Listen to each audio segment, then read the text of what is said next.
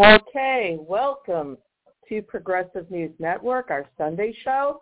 I'm the producer and host, Jeanine Molloff. Our producer emeritus is Rick Spizak. He's also the founder. And this Sunday, we're going to talk about a case that's really been in the headlines all over the country. Normally we like to say that we talk about stories that are either underreported or not reported at all. But that's not the case this Sunday. This story has been reported on quite widely, but since it goes back to my home state of Missouri, and it's such an important case in terms of actual justice, true justice, that it needs to be talked about. So this is the story of Kevin Strickland. Now, Mr. Strickland had been incarcerated in Missouri for some 43 years for a series of crimes that he did not commit. Let that sink in for a minute. And apparently there was a recent change in Missouri law which granted prosecutors the possibility of vacating or basically throwing out a conviction if evidence surfaces that exonerates or proves that this was an innocent person that was wrongfully convicted. Now, this particular story about Kevin Strickland really not only speaks to the systemic racism that has become that is routine in our nation, not only here in Missouri but nationwide, but it's also about how systemic racism and systemic favoritism towards those that have money has poisoned our entire alleged justice system. There needs to be some major reform. And so Mr. Strickland was convicted for basically a crime that involved a couple of murders and home invasion and so on and so forth. There was one eyewitness. And after this eyewitness testified, she came to realize that she was wrong, that she identified the wrong man in the lineup, and when she tried to come forth to recant her testimony, she was threatened by prosecution. So this is something that it happens all too often. If there's a hero in the story at all, then the hero would be the Innocence Project, who once again was involved in Mr. Strickland's case. And basically, in my opinion, the Innocence Project is one of the few actual bright lights of justice that we have in this diminishing representative democracy of ours. So basically, on November 23rd, a hearing was held based on this new Missouri law, and Judge James Welsh accepted the testimony that vindicated that exonerated Mr. Strickland, and then Judge Welsh vacated Strickland's conviction and kept Mr. Strickland was released a few hours later. All the while, the Missouri Attorney General's office, under the stewardship of Eric Schmitt, had been fighting this tooth and nail. Now, one other provision you should understand about Mr. Schmitt: he is using this case, in my opinion, and several others, for his own political advancement. Because right now, while he's still the Missouri Attorney General, he's also running for the U.S. Senate seat that will be vacated by Roy Blunt. Okay, as far as I'm concerned, prosecutors, there should be some sort of agreement they have to sign where prosecutors should not be allowed to run for elected office until after 10 years from the time they leave the prosecution's office, just my opinion. So Mr. Strickland was sent home. He's living with family. He has no money, no home, nothing. Now, thank goodness for the Innocence Project and some other Good Samaritans that have run a GoFundMe account that has, I think now at the point of $1.2 million. And in Kansas City, Missouri, where Mr. Strickland is from, he was treated to basically light the Christmas tree in Kansas City, Missouri, which is an honor.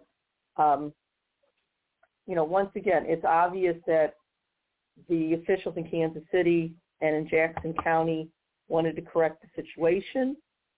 But once again, this just shows how utterly and rabidly corrupt our criminal justice system truly is. Okay? All right, so let's go to I looked the story up, and I think the best one was done by The Intercept. So this was published November 25th, just a few days after Strickland was released, from The Intercept by Jordan Smith. And the headline is, quote, Kevin Strickland comes home after 43 years behind bars for a crime he didn't commit. The sub-headline is, a new Missouri law empowers prosecutors to write wrongful convictions, but the state attorney general is intent on standing in the way. So then it goes into this, the background behind this story. So the prosecution's main witness is a survivor to the crime, and her name was Cynthia Douglas. Now, Ms. Douglas passed away in 2015, so it was family members that continued to bring her concerns to try and free Mr. Strickland. So the first line of the article says it all. Cynthia Douglas didn't recognize the man holding the shotgun the night her boyfriend and best friend were murdered. Okay, so right off the bat, the main prosecutorial witness didn't recognize the man holding the gun. Okay, so what happened was, the background of the case is 4 men entered Cynthia Douglas's boyfriend's house. Her boyfriend was Larry Ingram. He had a bungalow in Kansas City, Missouri. Ms. Douglas was hanging out with Ingram and her best friend, Sherry Black. And, I stand corrected. Her best friend, Sherry Black, and her boyfriend, Jack Walker. Of those 4 people, Cynthia Douglas, Sherry Black, Jack Walker, and Larry Ingram, only Douglas survived the attack. And it was an execution-style attack. Now, after this occurred, Cynthia Douglas told the police that she recognized 2 of her attackers immediately, and they were Vincent Bell and Kilm Adkins. But the other 2 men, because it's about 4 men, she didn't know who they were. In fact, of the other 2 men that Ms. Douglas could not identify, one was wearing something that looked like a sack over his head. And the other man, who was holding a shotgun, was a short man who had some facial hair. Now, the facial hair is important because at the time, Kevin Strickland didn't have facial hair. Now, Mr. Strickland is a black man, and, this is important too because, again, look at the difference between the 2 cases. During the course of this case, you will find that there was actually no physical evidence, not a shred of physical evidence that actually connected Mr. Strickland to any of the crimes. Nothing. But he goes to jail and is incarcerated for 43 years, an innocent man. Then you look at the case of Kyle Rittenhouse, white boy, privileged. He went looking for trouble, and even though, and the judge mollycoddled him in the Rittenhouse case, and even though the jury acquitted Rittenhouse of 2 murders, the fact is Mr. Rittenhouse actually did kill 2 people. And if he hadn't been there with an AR-15, those 2 men would still be alive today. Did Rittenhouse get convicted? No. In fact, Mr. Rittenhouse is being celebrated by the biggest of the GOP. He's being offered congressional internships. He's looking to go to school to become a nurse. What Mr. Rittenhouse doesn't realize is there is an ethical code for people in certain professions, and he should never be allowed to become a nurse. But that's an aside. So getting back to the Kevin Strickland story. The day that this happened, okay, the only witness, Cynthia Douglas, said that basically there were 4 assailants. that killed 3 of her friends. She was the only one to survive. She identified 2 of the assailants, 2 of the attackers, very, very quickly, Vincent Bell and Cale Madkins. She didn't know who the other 2 men were. One, because one was wearing a bag over his head, and the other one was short with facial hair. Again, significant because when they talked to, again, Mr. Strickland has always been clean. Mr. Strickland was clean shaven, and most men don't grow facial hair that quickly. Anyway, the very next day, however, Cynthia Douglas changed her mind. And again, this is based on eyewitness accounts, and what you have to realize is that when you're looking at people, say, for instance, in a lineup, it's very frightening, and the police do try to pressure you. Years ago, as an example, when I was in college, I was walking through an area of South St. Louis with a friend, and we were mugged at gunpoint. They had a gun pointed in my face and a knife to my friend's back. We didn't have anything, and they left us alone, which is really weird to start with. I filed complaints, and they set up a lineup. And one man in the lineup looked like a younger version of the man that I recognized, of the man that did this. Looked like a younger sibling by a good 5 to 7 years, like a teenager as opposed to a grown man. And I couldn't in good conscience say that was the person. Okay. But again, lineups can be really confusing. So anyway, Cynthia Douglas changed her mind the next day, and she told the police she thought the man with the shotgun might, notice the word, might, be 18-year-old Kevin Strickland, who she knew. He was an acquaintance, not a close friend, but an acquaintance. And she figured it out after she talked to her sister's boyfriend.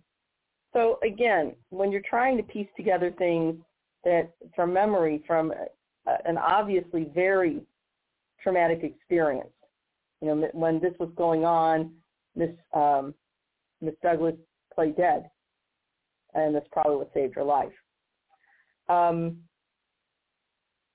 So she, she said that the short one sounded like it could be Mr. Strickland, and he lived 2 houses down from Belle, 2 houses down from her friend.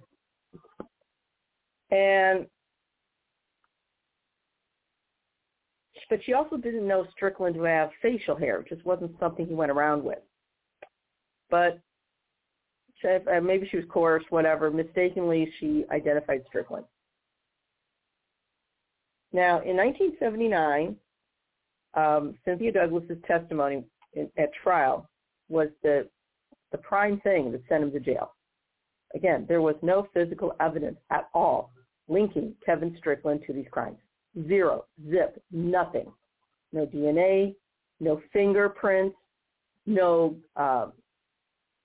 gunpowder residue, nothing. Okay? So there was no physical evidence that tied Kevin Strickland to this crime. And then Cynthia Douglas died in 2015. But after this new law in Missouri had been passed, recently there was a 3-day hearing in Kansas City, and Cynthia Douglas's family and friends said that a short while after Strickland had been convicted, Cynthia Douglas realized she was wrong. And for many years, Cynthia Douglas tried to get people in authority to listen to her recanted testimony. She realized she had made a mistake, a horrible mistake. And again, having been in that situation after a mugging, if you're looking at people, in a police lineup, somebody can resemble somebody else. Like I said, that one man, he looked like the man, except he looked like the man would have looked maybe 5 years younger, maybe 10 years younger even. And so, again, that's what you're dealing with. So, in other words, Cynthia Douglas's mother remembered her daughter telling her, quote, "Mother, I picked the wrong guy. I picked the wrong guy." But in spite of that, Kevin Strickland remained in prison for 43 years. He maintained throughout that he was innocent. During the course of the case itself, Strickland was offered a plea deal, and he refused because he said, "I'm innocent. I'm not going to say I committed a crime that I didn't commit." So after Cynthia Douglas passed away, the Midwest Innocence Project began investigating Strickland's case. And that also was also noticed by the prosecutor's office in Kansas City. Now, the Jackson County prosecutor, Jean Peters Baker, also became convinced that Strickland was innocent, and she worked to overturn the conviction. And it was her work that actually triggered this month's court hearing. So on November 23rd, the presiding judge was James Welsh, and he ruled that Cynthia Douglas's recanting of her testimony, was credible, and the conviction could not stand. A few hours later, Kevin Strickland was released. Okay? Now, this couldn't have happened until recently because in Missouri, prosecutors had no meaningful way to correct a wrongful conviction. Even if evidence came to light, this person was innocent. That also included in terms of death penalty cases. So you have to wonder how many innocent people have been executed around this country but have been executed in the state of Missouri. I'd be willing to bet quite a bit. Okay? And the Intercept reported on that too. There was another case of Lamar Johnson where, Missouri prosecutor was again was looking to reverse the conviction of Lamar Johnson, who was also innocent. They had no way to do it. There was no way to revisit a conviction that the prosecutor believed had been obtained wrongfully or in a corrupt manner, or if there had been evidence that exonerated this person. Excuse me. But earlier this year, the Missouri State Legislature passed a law that provided a process to right wrongful convictions. And Strickland's case was the first test of that law.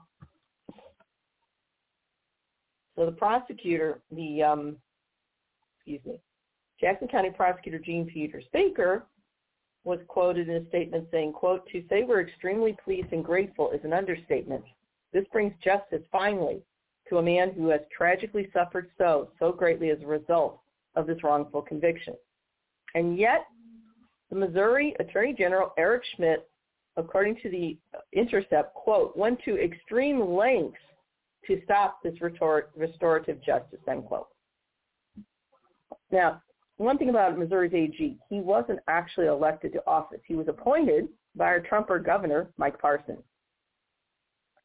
And now, just like Josh Hawley before him, he's using that office as a political stepping stone and nothing else. Okay. So Schmitt has been fighting this. Schmitt Schmitt's office filed in court that Strickland was fairly tried and convicted. And he wrote, quote, "For more than 40 years, Strickland has worked to evade responsibility for the murders," end quote. Keep in mind, there was absolutely no physical evidence that linked Kevin Strickland to the murders or to any of these crimes. Nothing. Would that stop Mr. Schmitt? No, of course not.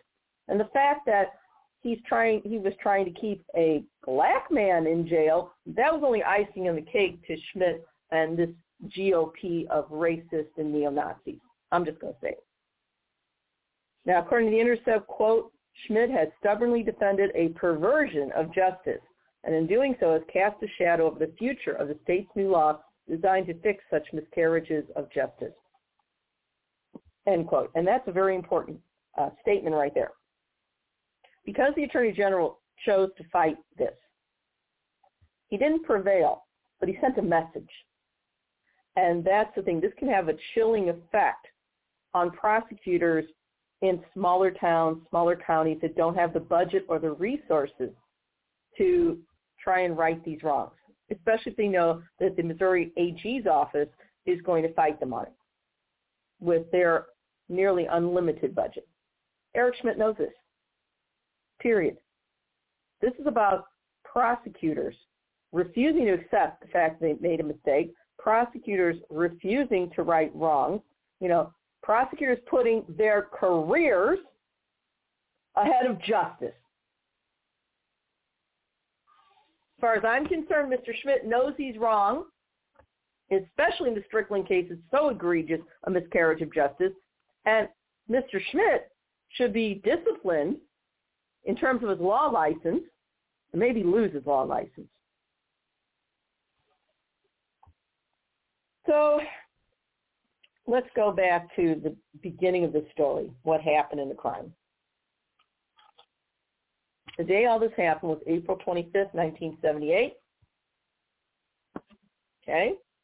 Douglas, Black, and Walker were, it was late afternoon, and they met up, and they went to Ingram's house. These are the victims. They were all in their 20s. They allegedly were smoking pot, drinking cognac, and watching TV. And there was a knock on the door. Two men, Adkins and Bell, who were 21, came to the house. Adkins grabbed a pistol that was on top of the TV and demanded money from Ingram. I'm reading straight from the Intercept. Ingram apparently had craps games in the house, and several days earlier, Adkins had lost money in a game, and he thought the game had been rigged with loaded dice. Adkins pushed the two others inside.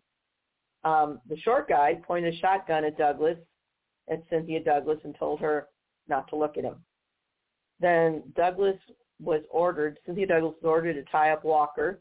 Then Douglas and Black were tied together. And the men kept arguing with Ingram. Ingram was also tied up. And basically, as time went on, Adkins started firing, killing Ingram, Walker, and Black. The man with the shotgun also fired, the little short guy that will be mistaken for Strickland eventually. And buckshot pellets, this is straight from the article, buckshot pellets tore through Black's head and into Cynthia Douglas's knee. And then Cynthia Douglas slumped over and she played dead, which was smart. Then the men went through the house looking for things they left. Douglas got free. Cynthia Douglas went looking for help. When the police arrived, Cynthia Douglas was in a neighbor's living room. She's obviously hysterical. She's bleeding. And she told them that Bell and Adkins were responsible, but that she didn't know who the other two men were. Pretty clear to me. Cynthia Douglas repeated the information at the police station. By then, it's after 3 a.m. when she was asked to give her first formal interview. Now think about that for a minute. I know it's an emergency situation, but this happened early in the afternoon, okay? And at 3 a.m., she's finally giving her first interview. To me, it almost sounds like the police were treating Cynthia Douglas like she was a criminal. 3 a.m., you're not alert. You don't know what you're saying. So that's another inconsistency and something that was illegitimate in my opinion. Okay? So the very next day, Cynthia Douglas, I don't know why, but she called the police, and then she said Strickland had been the guy with the shotgun. Could have been just that she was that exhausted. I really don't know. She had known Strickland casually, so when police asked her to look at a lineup, she identified him pretty easily. Okay, but this is all very loosey-goosey. Again, there was not a shred of any physical evidence that linked Strickland to anything. If he had fired the gun, there would have been some sort, they could have collected some of his old clothes, there would have been some sort of gunshot residue. There was nothing. There was nothing because he didn't do it. So this was sloppy police work. So then Strickland was arrested and charged with murder. The state was initially going to ask for the death penalty. Gets weirder. Adkins and Bell, the two murderers, ran to Wichita, Kansas. They were arrested, and they saw that, that Strickland was arrested and kind of breathed a sigh of relief. Allegedly, Atkins told Bell, according to KansasCity.com, quote, "That's good because they starting off wrong. They picking up the wrong man," unquote. So Kevin Strickland was the first man to stand trial. The first time the state did it in February of 1979, it ended in a mistrial because the only black juror refused to find him guilty. Now, after that, the prosecutor said that he had been, quote, careless according to a court filing, and wouldn't again make the mistake of, quote, letting black people onto the panel. Now, the prosecutor assumed because that one juror was black that he refused to convict Strickland out of some loyalty, some racial loyalty. Could have been that one black juror saw that there was no evidence connecting Strickland to the crime. But keep in mind, this is still Missouri, and the systemic racism here is palpable. So a few months later, they had a new trial, all-white jury, and they found Strickland guilty after 3 days. The entire trial was 3 days, and they found him guilty, which means that their deliberation was what, a few hours? And Kevin Strickland was sentenced to what's called a hard 50, which is life without the possibility of parole for 50 years. Okay? His whole lifetime, basically. So, after Strickland was convicted of a crime that the two perpetrators, was it Atkins and Bell, knew that he didn't commit, it spooked Atkins and Bell, so both of them pleaded guilty in exchange for 20-year prison sentences, even though they were the murderers. Okay? Now, during his allocution, I'm reading straight from the article again, quote, during his allocution, Bell gave a lengthy account of the crime in which he named his 3 accomplices. Strickland was not one of them. Mr. Bell was quoted as saying, quote, Kevin Strickland wasn't at that house. I'm telling the state and society out there right now, Kevin Strickland wasn't there at that house. Okay? Instead, Mr. Bell said that he committed the crime along with Atkins, a 21-year-old named Terry Abbott, and 16-year-old Paul Holloway.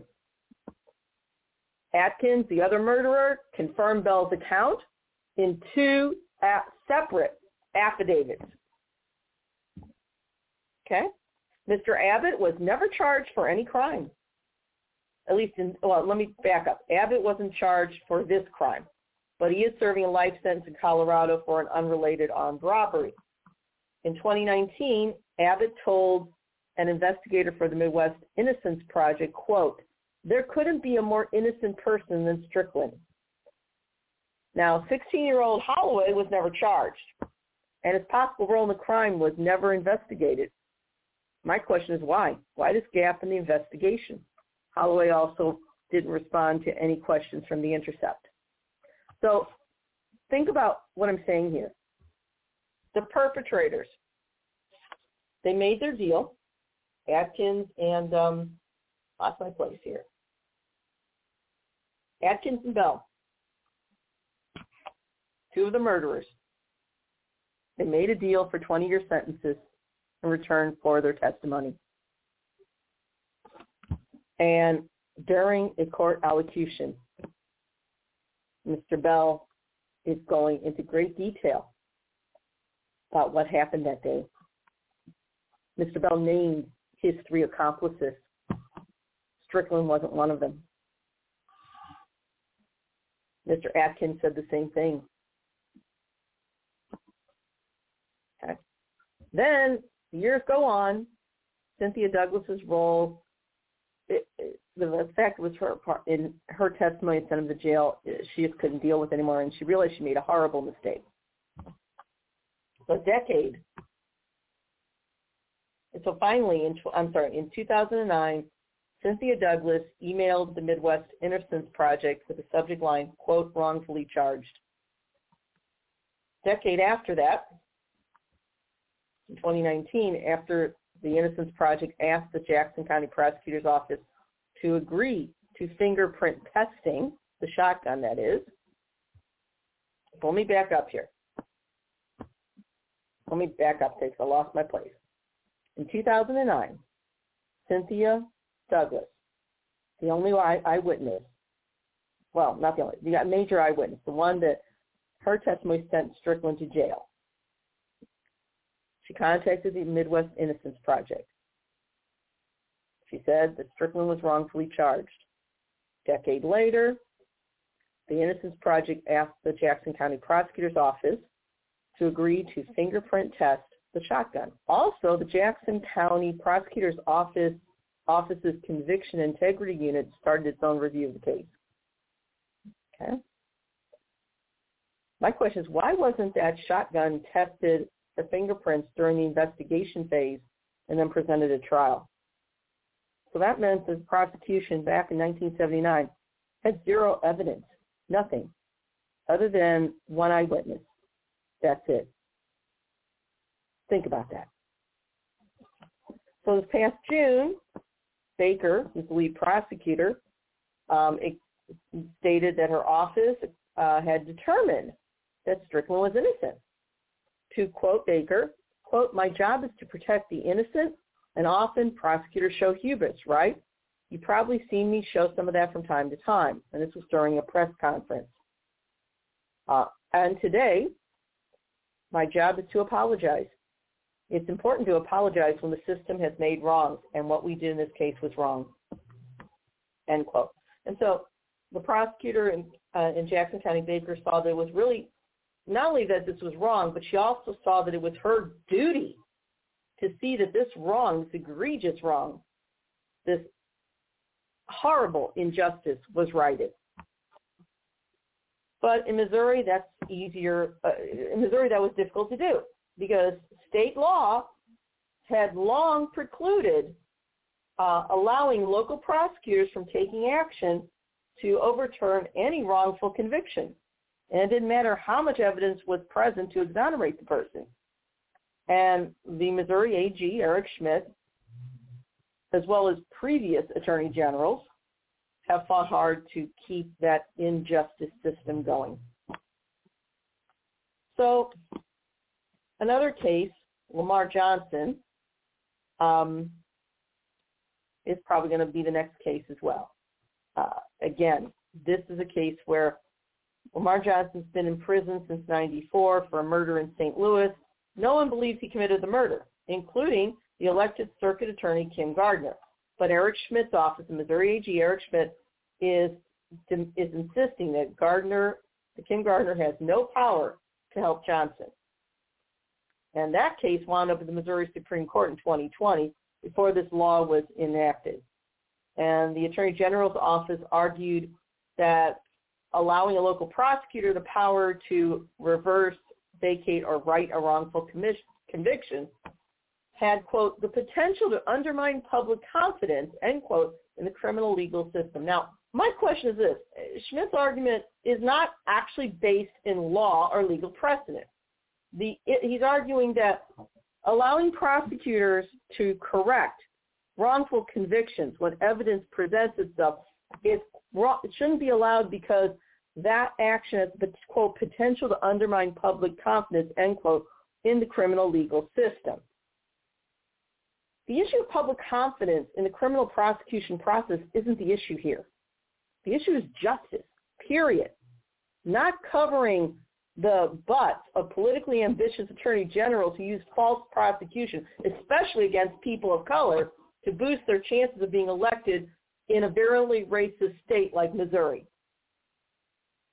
So the issue of public confidence is something the judge should have slapped down against Mr. Schmitt. The issue is justice. If evidence presents itself to right a egregiously wrong conviction, then you have a moral and an ethical duty and, yes, a legal duty to correct that injustice, whether or not it chips away at public confidence in the system is irrelevant. But once again, Mr. Schmitt has a long history of making really frivolous cases. So, and this has been the case in Missouri. It isn't just Eric Schmitt. Okay, for many years, Jay Nixon, a Democrat, was the Missouri Attorney General. He took the same approach. He went on to become a governor.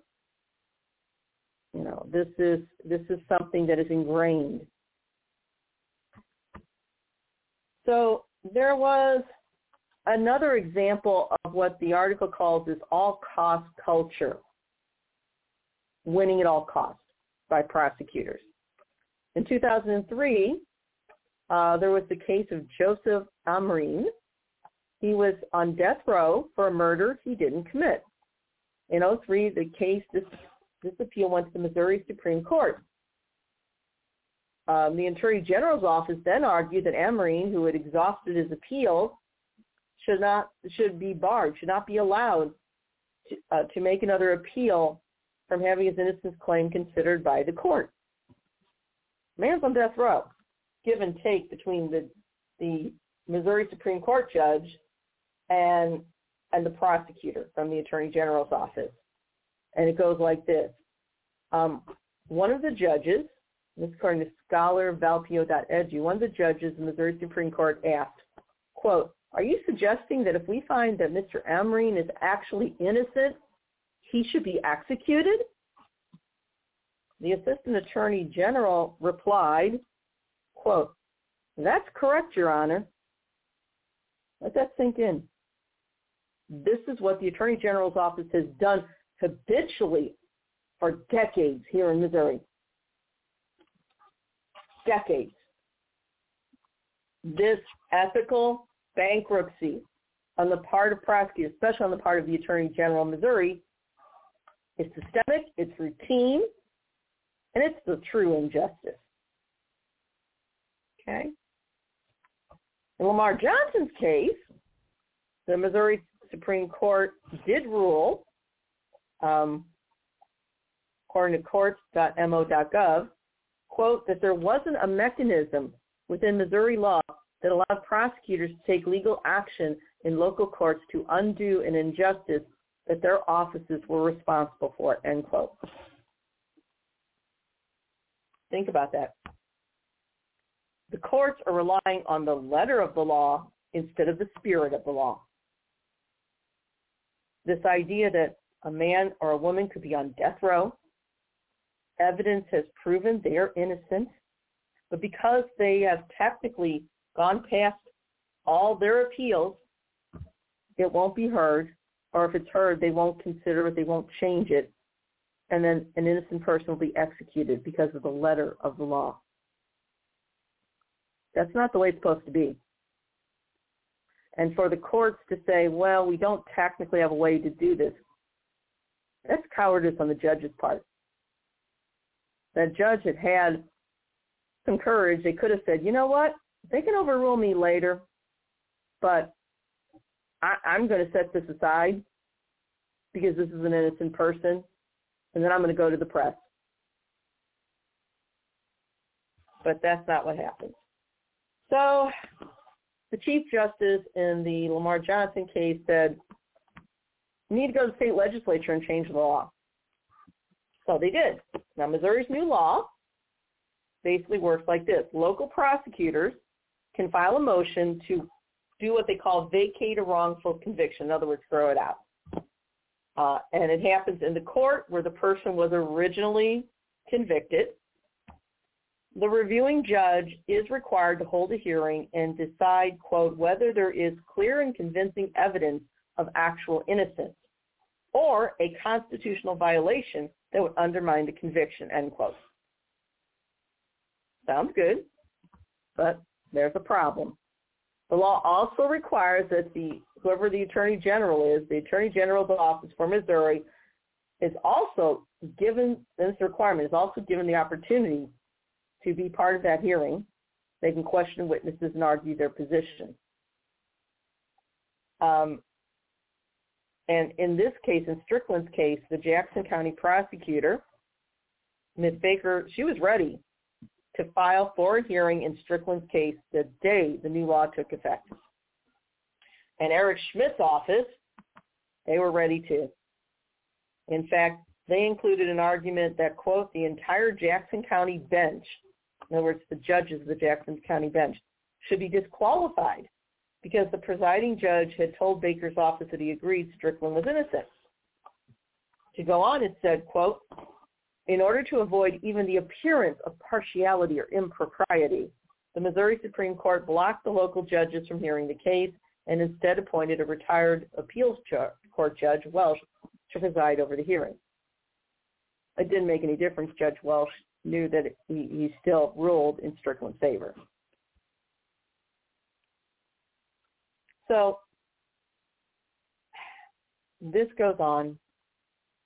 There's another section of this article from The Intercept titled Trauma and Memory. And we know if you've gone through a traumatic event, yes, your memory is affected.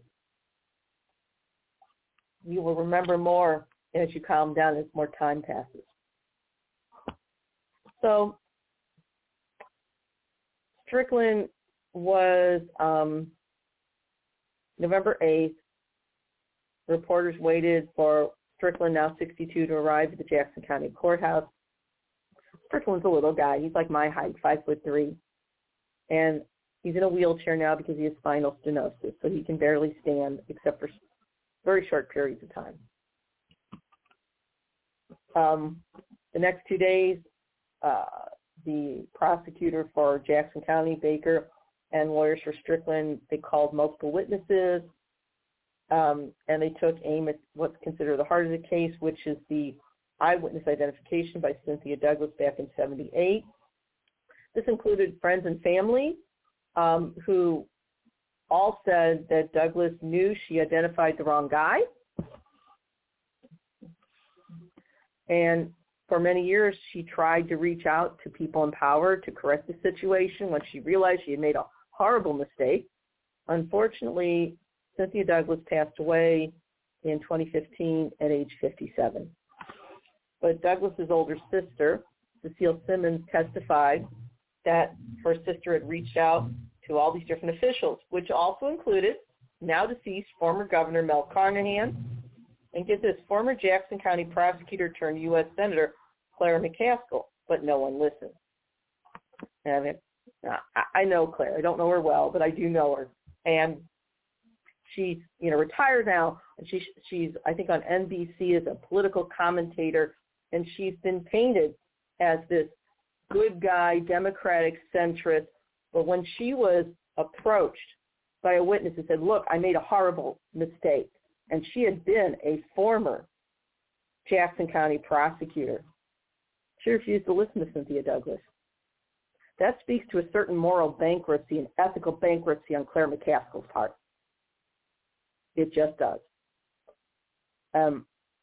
Given her politics, I'm not surprised, because Claire McCaskill likes to pretend that she's this progressive on these social issues, but she had all the in the world. White woman from a family that was comfortable. She loves to play like she had such a hard time. It's not true. Okay? She didn't listen, even though she had a professional responsibility to listen. That's what happened. Cynthia Douglas told Simmons, her sister, about the fact that the police had pressured her to identify Strickland, and that the police said that if she didn't cooperate, all the perpetrators could go unpunished.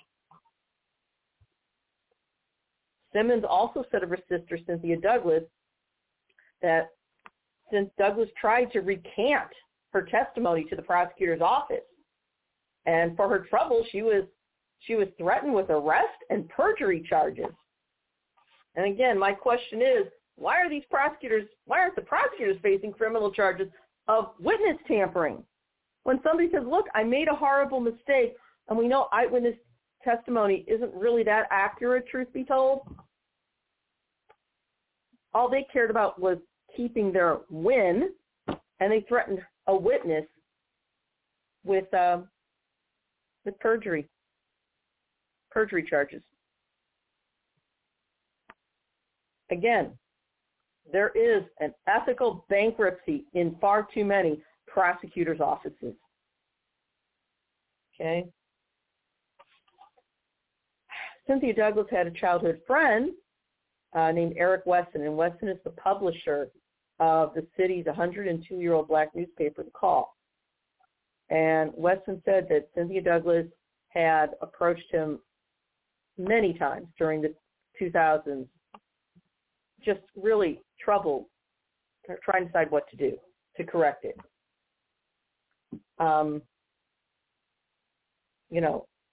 This is what was going on here. She finally sent some emails through her employer. She used her work address to write to the Midwest Innocence Project.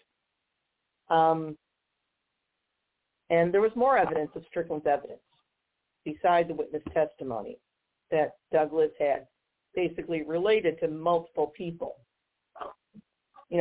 Cynthia Douglas told the police that the guy with the shotgun had hair that was natural. Natural, for those of you that aren't familiar, means like an afro. But when they picked up Strickland next morning, his hair was done in what has become his signature braids. Okay? And I have friends that do braiding. Those braids take a lot of time to create. It's not something that would have been done overnight. And you can tell when braiding is new anyway. Then there was a shotgun. It was recovered in a ravine near a Pepsi plant later. It had fingerprints on it. Guess what? Remember, they finally, years later, allowed fingerprint testing on the shotgun? They didn't match Strickland. In fact, there was a fingerprint expert present at the Attorney General's request.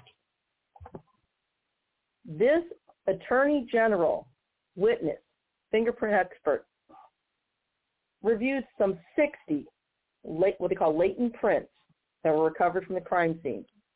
Not a single one belonged to Strickland. Not a single one. All these lawyers are saying, yeah, this guy, he's innocent, okay? This was a bad conviction. Okay? So the three assistant attorney generals on the case kept attacking them. And this is on Eric Schmitt's watch. They made several outlandish accusations. They claimed that the email that Cynthia Douglas sent to the Innocence Project was fake and that her work email could have been spoofed, but they weren't clear who did it. And they were basically implying that Strickland was behind this fake email sent to the Innocence Project, even though Strickland was in prison and had no access to a computer.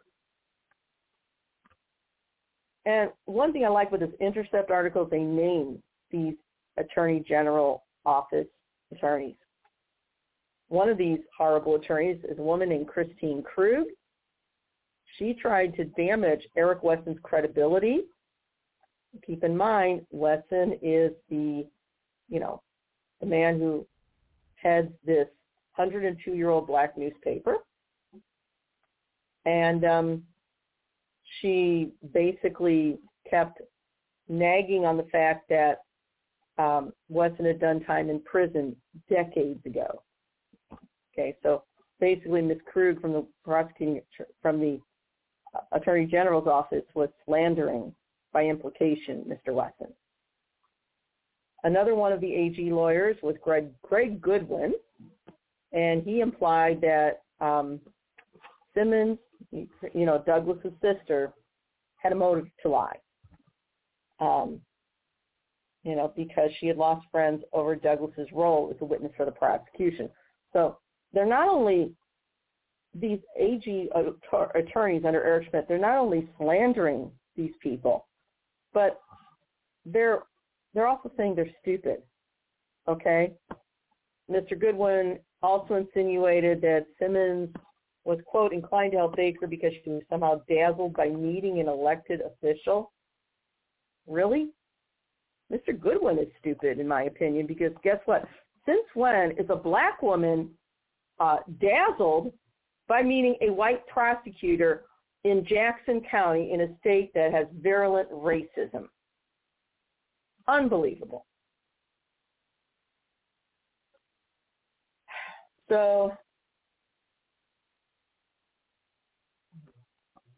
this is, and,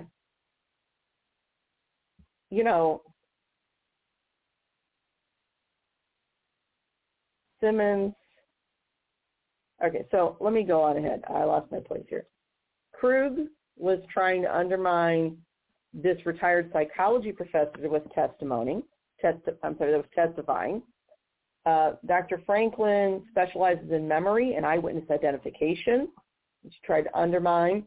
Franklin had reviewed the case per the request of the Midwest Innocence Project, and Dr. Franklin concluded that Cynthia Douglas's identification of Strickland was, quote, extremely unreliable. And Franklin made clear in her testimony that she had taken Strickland's case with Midwest Innocence Project pro bono, okay? In other words, Dr. Franklin received no money for the testimony. But Prosecutor Krug nagged about how much money Franklin usually gets paid for expert consultation. And it's just witness badgering, but it fell flat with Judge Welsh. So, Strickland did testify. He said, quote, I had nothing to do with these murders. By no means was I anywhere close to the crime scene. And the article goes on to say that, after Strickland was charged, he was offered a plea bargain, but as I said before, he didn't take it, even though Strickland knew he was facing the death penalty. And Strickland's response was he felt he couldn't take responsibility for a crime he didn't commit. He actually believed that the system worked, and he believed he'd be vindicated. Well, he was 43 years later.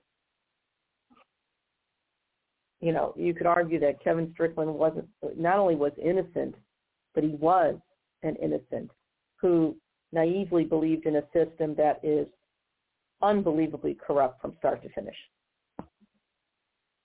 Okay? So, once again, this is what was going on here. This is, and there's more here. So, for instance, some prominent attorneys in Missouri are already saying that the Attorney General's office has too much power, especially in this instance, to stonewall a process which is supposed to right a wrongful conviction.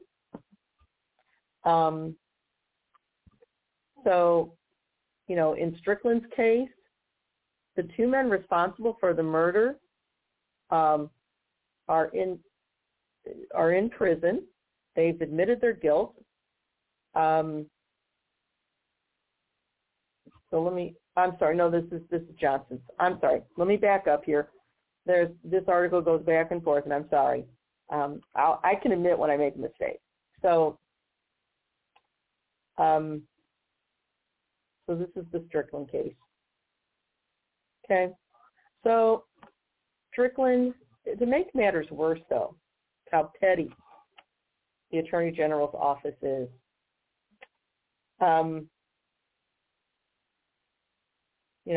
Strickland, he was watching TV when a news alert came across the screen about Judge Welsh's ruling.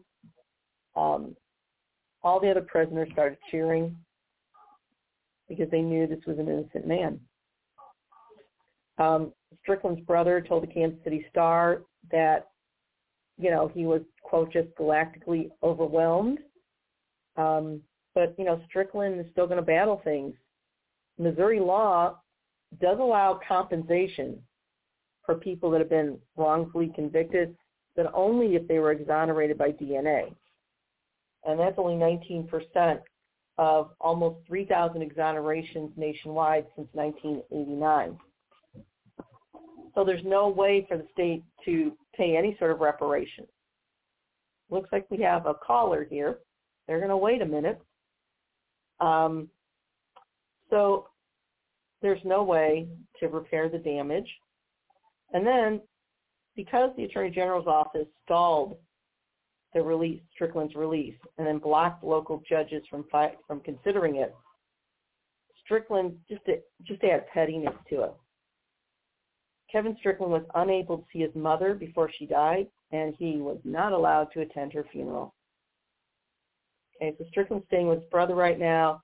The Midwest Innocence Project has set up a GoFundMe campaign to pay for basic needs. And, you know, the quote in the article is, quote, "This joyful day is dimmed by the realization that he exits prison with nothing." And this is really speaking to equal justice. I'm going to see who this person is. Let's see now. Okay. Hopefully I don't disconnect them. Hello? Yeah, my name's Joe. My name is Joe. So I know nothing about the Strickland case. Okay. I know nothing about the Strickland case, but I saw the hashtag about the Innocence Project, and the Innocence Project has a good reputation for letting people who are incarcerated unfairly, unjustly, for getting them out. But my question is, when I was reading your description page and I was reading whatever I knew about the case from your page, down near the end of it, it says that the Attorney General is a Trump ally. So I want to know what the connection is between Trump and this case. Well, it deals with the virulent racism in this state. I don't know if you're in Missouri. I'm in Missouri. And Mr. Schmitt, like our governor, Mike Parson, are both Trump allies. And like Mr. Trump, they have pushed to stop any sort of correction of wrongful incarceration or wrongful convictions. You know, it is safe to say, and maybe a little hyperbole on my part, but it's safe to say that Mr. Trump stood for so many things that were the epitome of racism, xenophobia, injustice, and Mr. Schmitt slavishly believes in Mr. Trump. In fact, Mr. Schmitt, the AG, was one of the lead attorneys that went to court to try and stop the counting of votes leading up to January 6th, the counting of votes by the Electoral College. Mr. Schmitt, in my opinion, is not an honest provider of justice. Well, there are a lot of corrupt politicians in justice. The thing is, again, what policies did Trump institute that show that he was xenophobic, Islamophobic, or racist? Oh, honey, you know what? There's so many. You can just look at January 6th. But you know what? The fact is this. I pay for this time. You don't. And this is not that kind of show. Oh, so you can't admit that you're wrong. Even though you say so, you can't admit it. You don't want to investigate it. All right, fine. No problem. No. With your I have confirmation investigated, bias. but you're not going to steal my time is what's going to happen. Not with propaganda bias. Right. I'm not. Okay. Joe was there just trying to cause trouble. He was from an eastern, area code, and he was confusing this broadcast with some of the others that allow these right-wingers to monopolize time, speak over people. Look, bottom line is this. Mr. Schmitt, the Missouri AG, basically has been a Trumper from day one. And contrary to what Joe is saying, yes, there's plenty of evidence of xenophobic policies followed by the Trump administration. I've written about it. We don't have time in this broadcast to go through all of them. And furthermore, the fact that he keeps questioning that, seriously? You don't have to look any further than Charlottesville, than the January 6th insurrection, that the camps that put babies in cages, you don't have to look very far to see xenophobia under the Trump administration and, yes, the GOP of Trump. But I'm not going to entertain that type of right-wing crap. Not at all. You know, this is what they do. I'm talking about a different situation here. and he was going to try and trip me up. And, baby, it ain't happening. No effing way. Yes, I can admit when I'm wrong. But when we only have so many minutes left of the broadcast, no, I do not have time to do it justice right now. I have researched it before, and guess what? Thank you, Joe, because I intend to do a show totally dedicated to the xenophobia that was instituted during the Trump administration and continued by the GOP of Trump. So thank you, Joe. You know, they always say, be careful what you wish for because you might get it. Well, baby Joe, you're about to get it and then some in spades. Don't play that game with me, boy. And I know it was a white boy, and yeah, I called him boy. I will not be silenced by Trump scum. Absolutely not. The whole world has seen the hatred, the white supremacy, the neo-Nazism of the GOP of Trump. There is no question here. That's as effing stupid as questioning the Holocaust when the Nazis filmed everything. I am not one of those fainting progressives in the Al Gore, Barack Obama part. I am an aggressive progressive. You want to throw down, Joe? Rhetorically speaking, that is. I will knock you flat with facts, with logic, and with argument. Don't go there. This is why I don't take many calls, because they're totally determined to, one, steal the time. I pay for this time. The program pays for this time. These people calling, they're just, put bluntly, they're freeloaders. I don't normally open it up to questions. It's not that kind of show. And when I do, the few times I've done so, I've announced at the beginning of the show that maybe the last 10 minutes or so. And at that point, you may call if I make that announcement. But it's not that kind of show, and I'll be damned if I'm going to let some Trump freeloader steal the time that I pay for.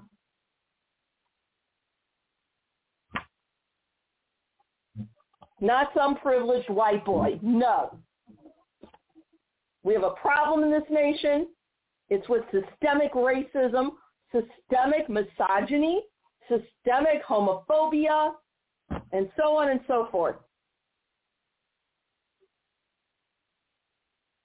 And it is leading up to looking a lot like a resurgence of Nazism. And yes, as a Jew, I can say that. As a Jew who lost family in the Holocaust, I definitely can say that. No white Christian male has the right to say that. Not be shocked if they get a savage rebuttal, because they will.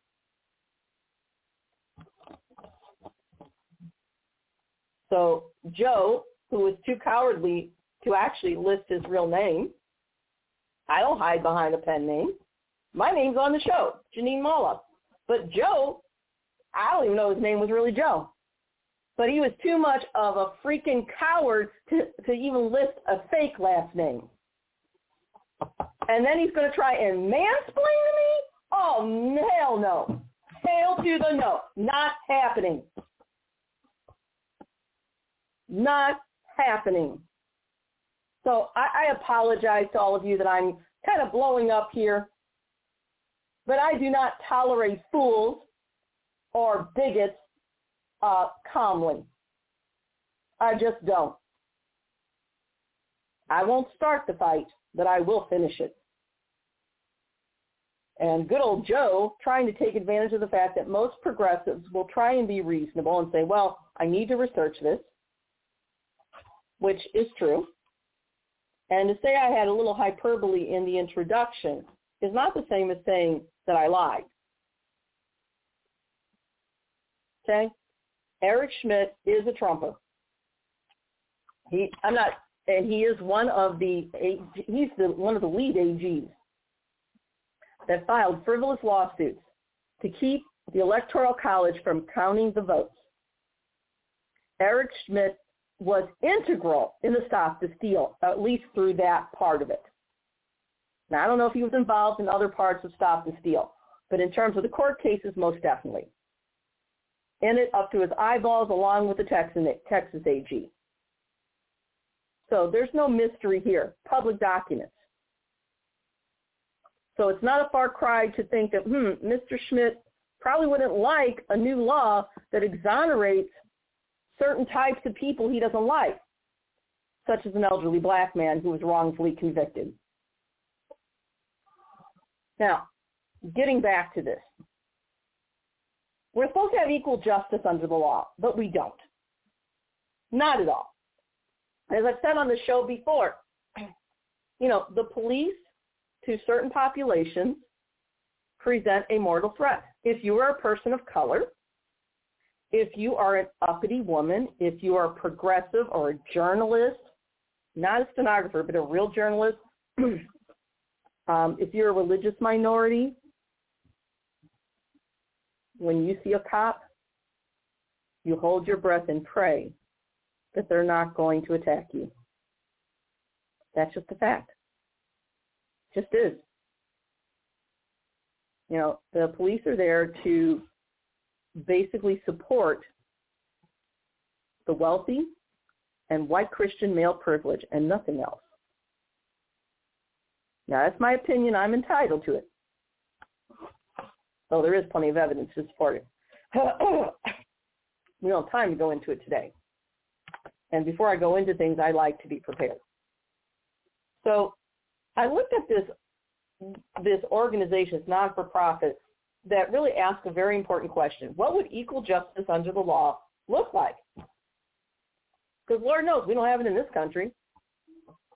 And this group calls themselves Equal Justice Under Law. They're a nonprofit law organization, and they're dedicated to fighting for equality in the criminal system as well as ending this systemic poverty across the nation. And they concern themselves with, quote, impact litigation, policy reform, and public outreach, end quote. And they also seek, quote, radical reform of systemic inequalities in our justice system, end quote. And I'm going to read straight from their mission statement. Quote, Equal Justice Under Law is a nonprofit law organization dedicated to achieving equality in the criminal system and ending cycles of poverty across the nation. Through impact litigation, policy reform, and public outreach, we seek radical reform of systemic inequalities in our justice system. We believe the justice system should improve well-being across society, but repeatedly it creates cycles of poverty, ruins lives, and makes everybody less safe. When counterproductive laws trap millions of people in poverty every year, communities suffer. A justice system premised on equality should promote opportunities for all, including housing, employment, and family relationships. Our mission is to end inequality in the justice system. Since our founding in 2014, we have developed special expertise fighting the use of pretrial money bail, wealth-based driver's license suspensions, debtors' prisons, abusive private probation practices, and other areas of wealth-based inequality in our justice system. Equal Justice Under Law works to create lasting improvements in our justice system, to end wealth-based discrimination and create a justice system that is truly equal, end quote. That's a movement I can get behind. They quote Dr. Martin Luther King when he said, quote, we are not makers of history. We are made by history, end quote. And then they give a history of, what this is about, and including how the 14th Amendment is so incredibly important. They also trace the history of equal justice under the law, that the actual origin of the saying and the idea. And the origins go all the way back to the end of the Peloponnesian War at 404 BCE. Greek general Pericles gave this really famous speech, stated, quote, if we look to the laws, they afford equal justice to all in their private differences, end quote. This idea is going to slowly morph over the centuries into this equal justice under law. Pericles also proclaimed, quote, class considerations are not allowed to interfere with merit, nor again does poverty bar the way. If a man is able to serve the state, he is not hindered by the obscurity of his condition, end quote. Think about that. Poverty does bar the way to justice.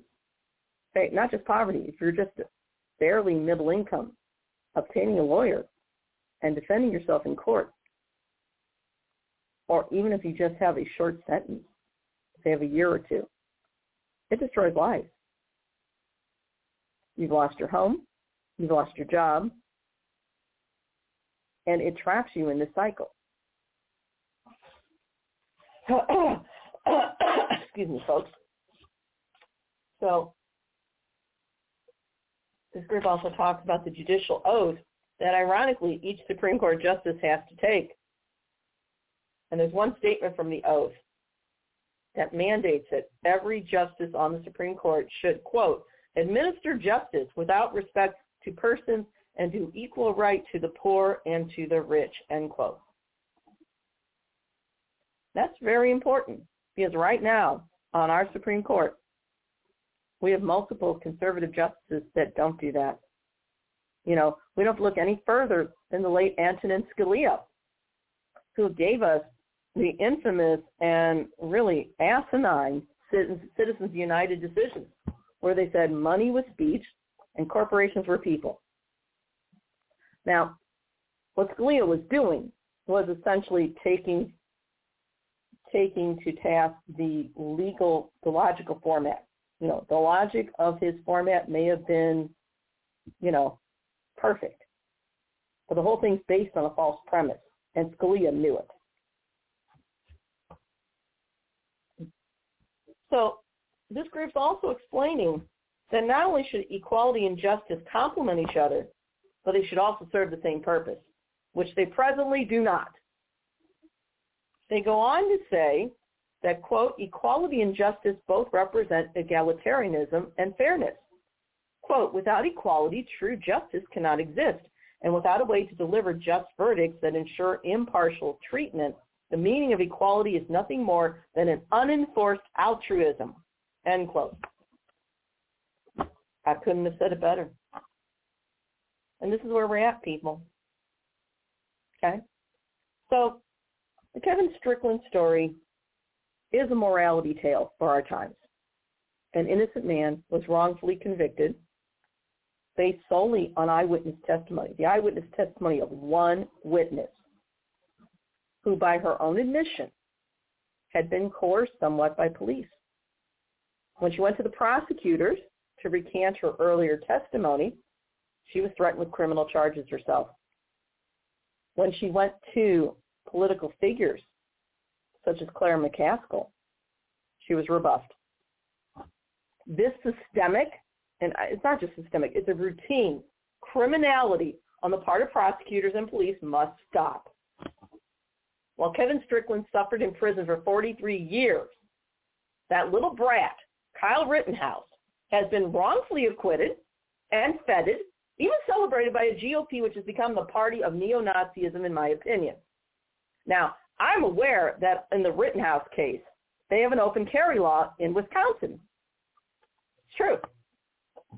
And if Rittenhouse had his gun properly holstered or slung across his back and refrained from pointing the gun at people, then perhaps that would have been okay.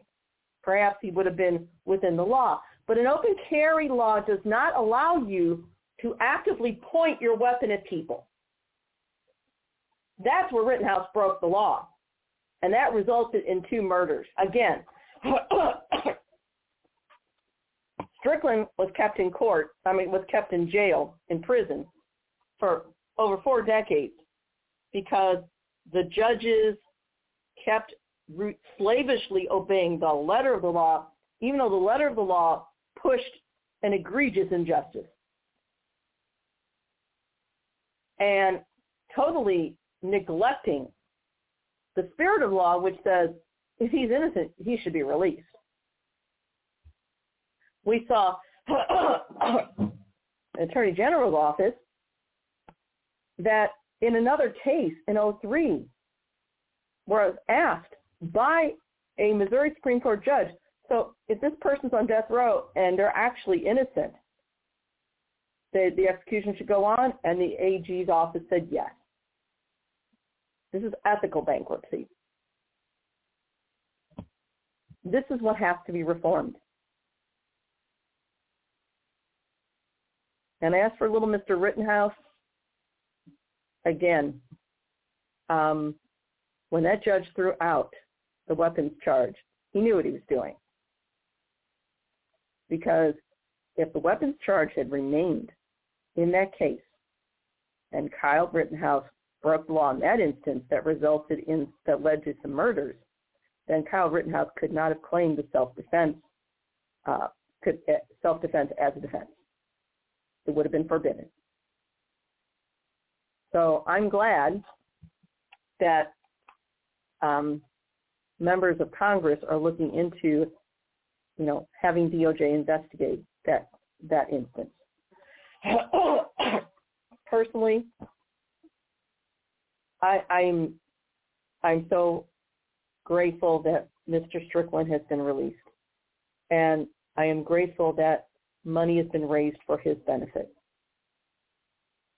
And I don't know what we can do to apologize to this poor man. God bless him. But as a nation, we're lost. And as a nation, we're drowning in the poison of white supremacy and neo-Nazism that's hiding behind the letter of the law, knowing full well that the letter of the law has perverted the spirit of the law. It wasn't long ago when slavery was the law of the land, and helping a slave escape was considered illegal.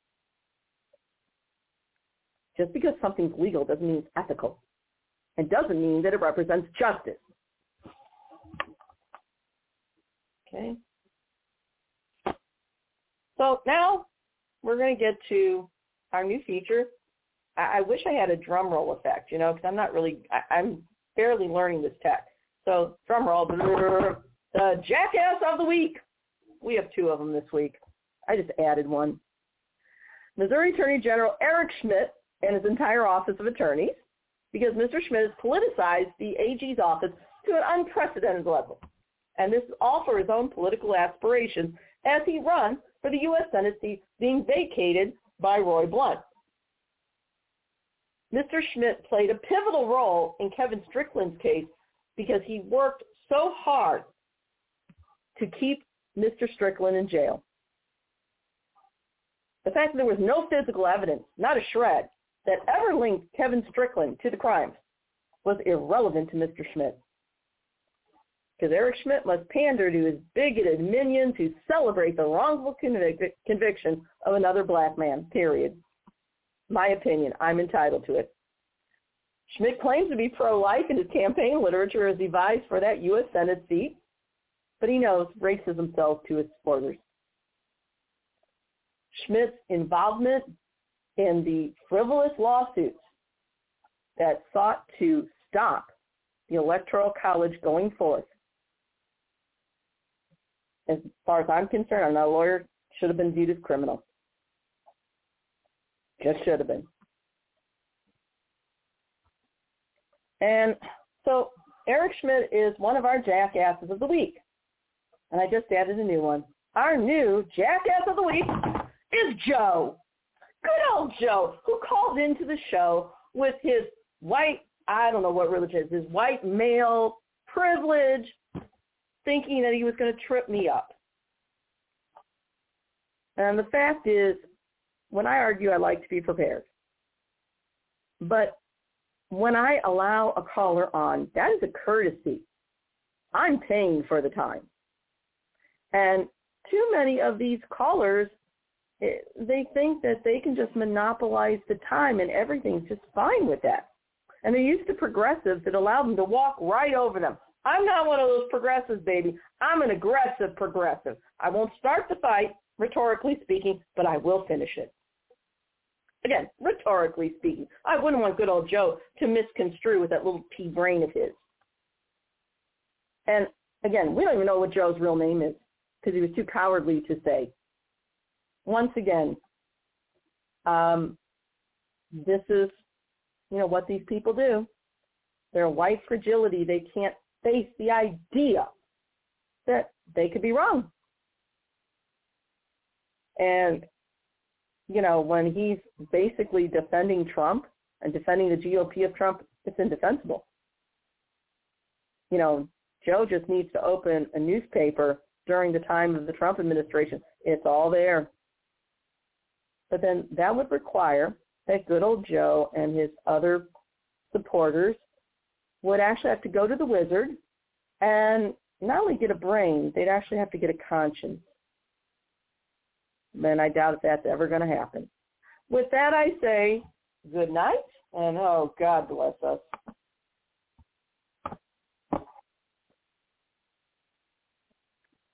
Judy was boring. Hello. Then Judy discovered ChumbaCasino.com. It's my little escape. Now Judy's the life of the party. Oh, baby, mama's bringing home the bacon. Whoa, take it easy, Judy. The Chumba life is for everybody. So go to ChumbaCasino.com and play over 100 casino-style games. Join today and play for free for your chance to redeem some serious prizes. ChumbaCasino.com. No purchase necessary. Void where prohibited by law. 18+ terms and conditions apply. See website for details.